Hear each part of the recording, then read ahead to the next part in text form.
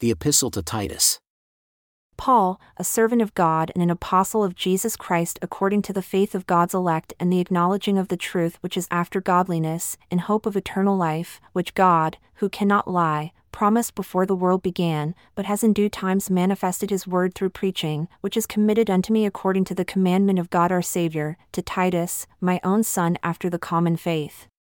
Grace, mercy, and peace, from God the Father and the Lord Jesus Christ our Saviour. For this cause I left you in Crete, that you should set in order the things that are lacking, and ordain elders in every city as I had appointed you, if any are blameless, the husband of one wife, having faithful children not accused of riot or unruly. For a bishop must be blameless as the steward of God, not self-willed, not soon angry, not given to wine, no striker, not given to filthy money, but a lover of hospitality, a lover of good men, sober, just, holy, temperate, holding fast the faithful word as he has been taught, that he may be able by sound doctrine both to exhort and to refute the opponents. For there are many unruly and vain talkers and deceivers, especially they of the circumcision, whose mouths must be stopped, who subvert whole houses, teaching things which they ought not for filthy money's sake. One of them, even a prophet of their own, said, "The Cretans are always liars, evil beasts, idle gluttons." This witness is true. Wherefore, rebuke them sharply, that they may be sound in the faith, not giving heed to Jewish fables and commandments of men that turn from the truth. Unto the pure, let all things be pure, but unto them that are defiled and unbelieving, nothing is pure, but even their mind and conscience is defiled. They profess that they know God, but in works they deny him, being abominable, and disobedient, and unto every good work reprobate.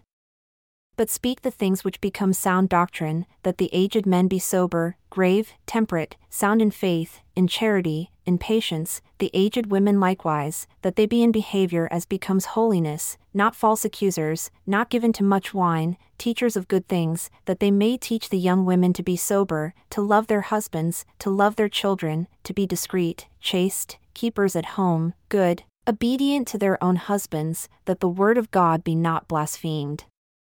Young men likewise exhort to be sober-minded, in all things showing yourself a pattern of good works, in doctrine showing incorruptness, gravity, sincerity, sound speech that cannot be condemned, that he that is of the contrary part may be ashamed, having no evil thing to say of you. Exhort servants to be obedient unto their own masters, and to please them well in all things, not answering again, not stealing, but showing all good fidelity, that they may adorn the doctrine of God our Saviour in all things.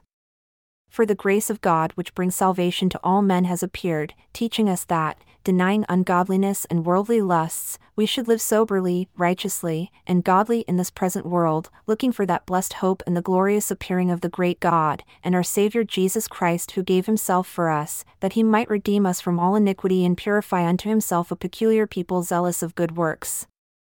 These things speak, and exhort, and rebuke with all authority.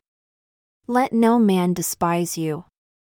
Put them in mind to be subject to principalities and powers, to obey magistrates, to be ready to every good work, to speak evil of no man, to be no brawlers, but gentle, showing all meekness unto all men. For we ourselves also were sometimes foolish, disobedient, deceived, serving diverse lusts and pleasures, living in malice and envy, hateful, and hating one another. But after that, the kindness and love of God our Saviour toward man appeared, not by works of righteousness which we have done, but according to his mercy. He saved us by the washing of regeneration and renewing of the Holy Ghost, which he shed on us abundantly through Jesus Christ our Saviour, that being justified by his grace, we should be made heirs according to the hope of eternal life. This is a faithful saying, and these things I desire that you affirm constantly, that they who have believed in God might be anxious to maintain good works. These things are good and profitable unto men. But avoid foolish questions, and genealogies, and contentions, and strivings about the law, for they are unprofitable and vain. A man that is a heretic after the first and second admonition reject, knowing that he who is such is subverted in sins, being condemned of himself. When I shall send Artemas unto you, or Tychicus, be diligent to come unto me to Nicopolis, for I have determined there to winter. Bring Zenas the lawyer and Apollos on their journey diligently, that nothing be lacking unto them, and let ours also learn to maintain good works for necessary uses, that they be not unfruitful.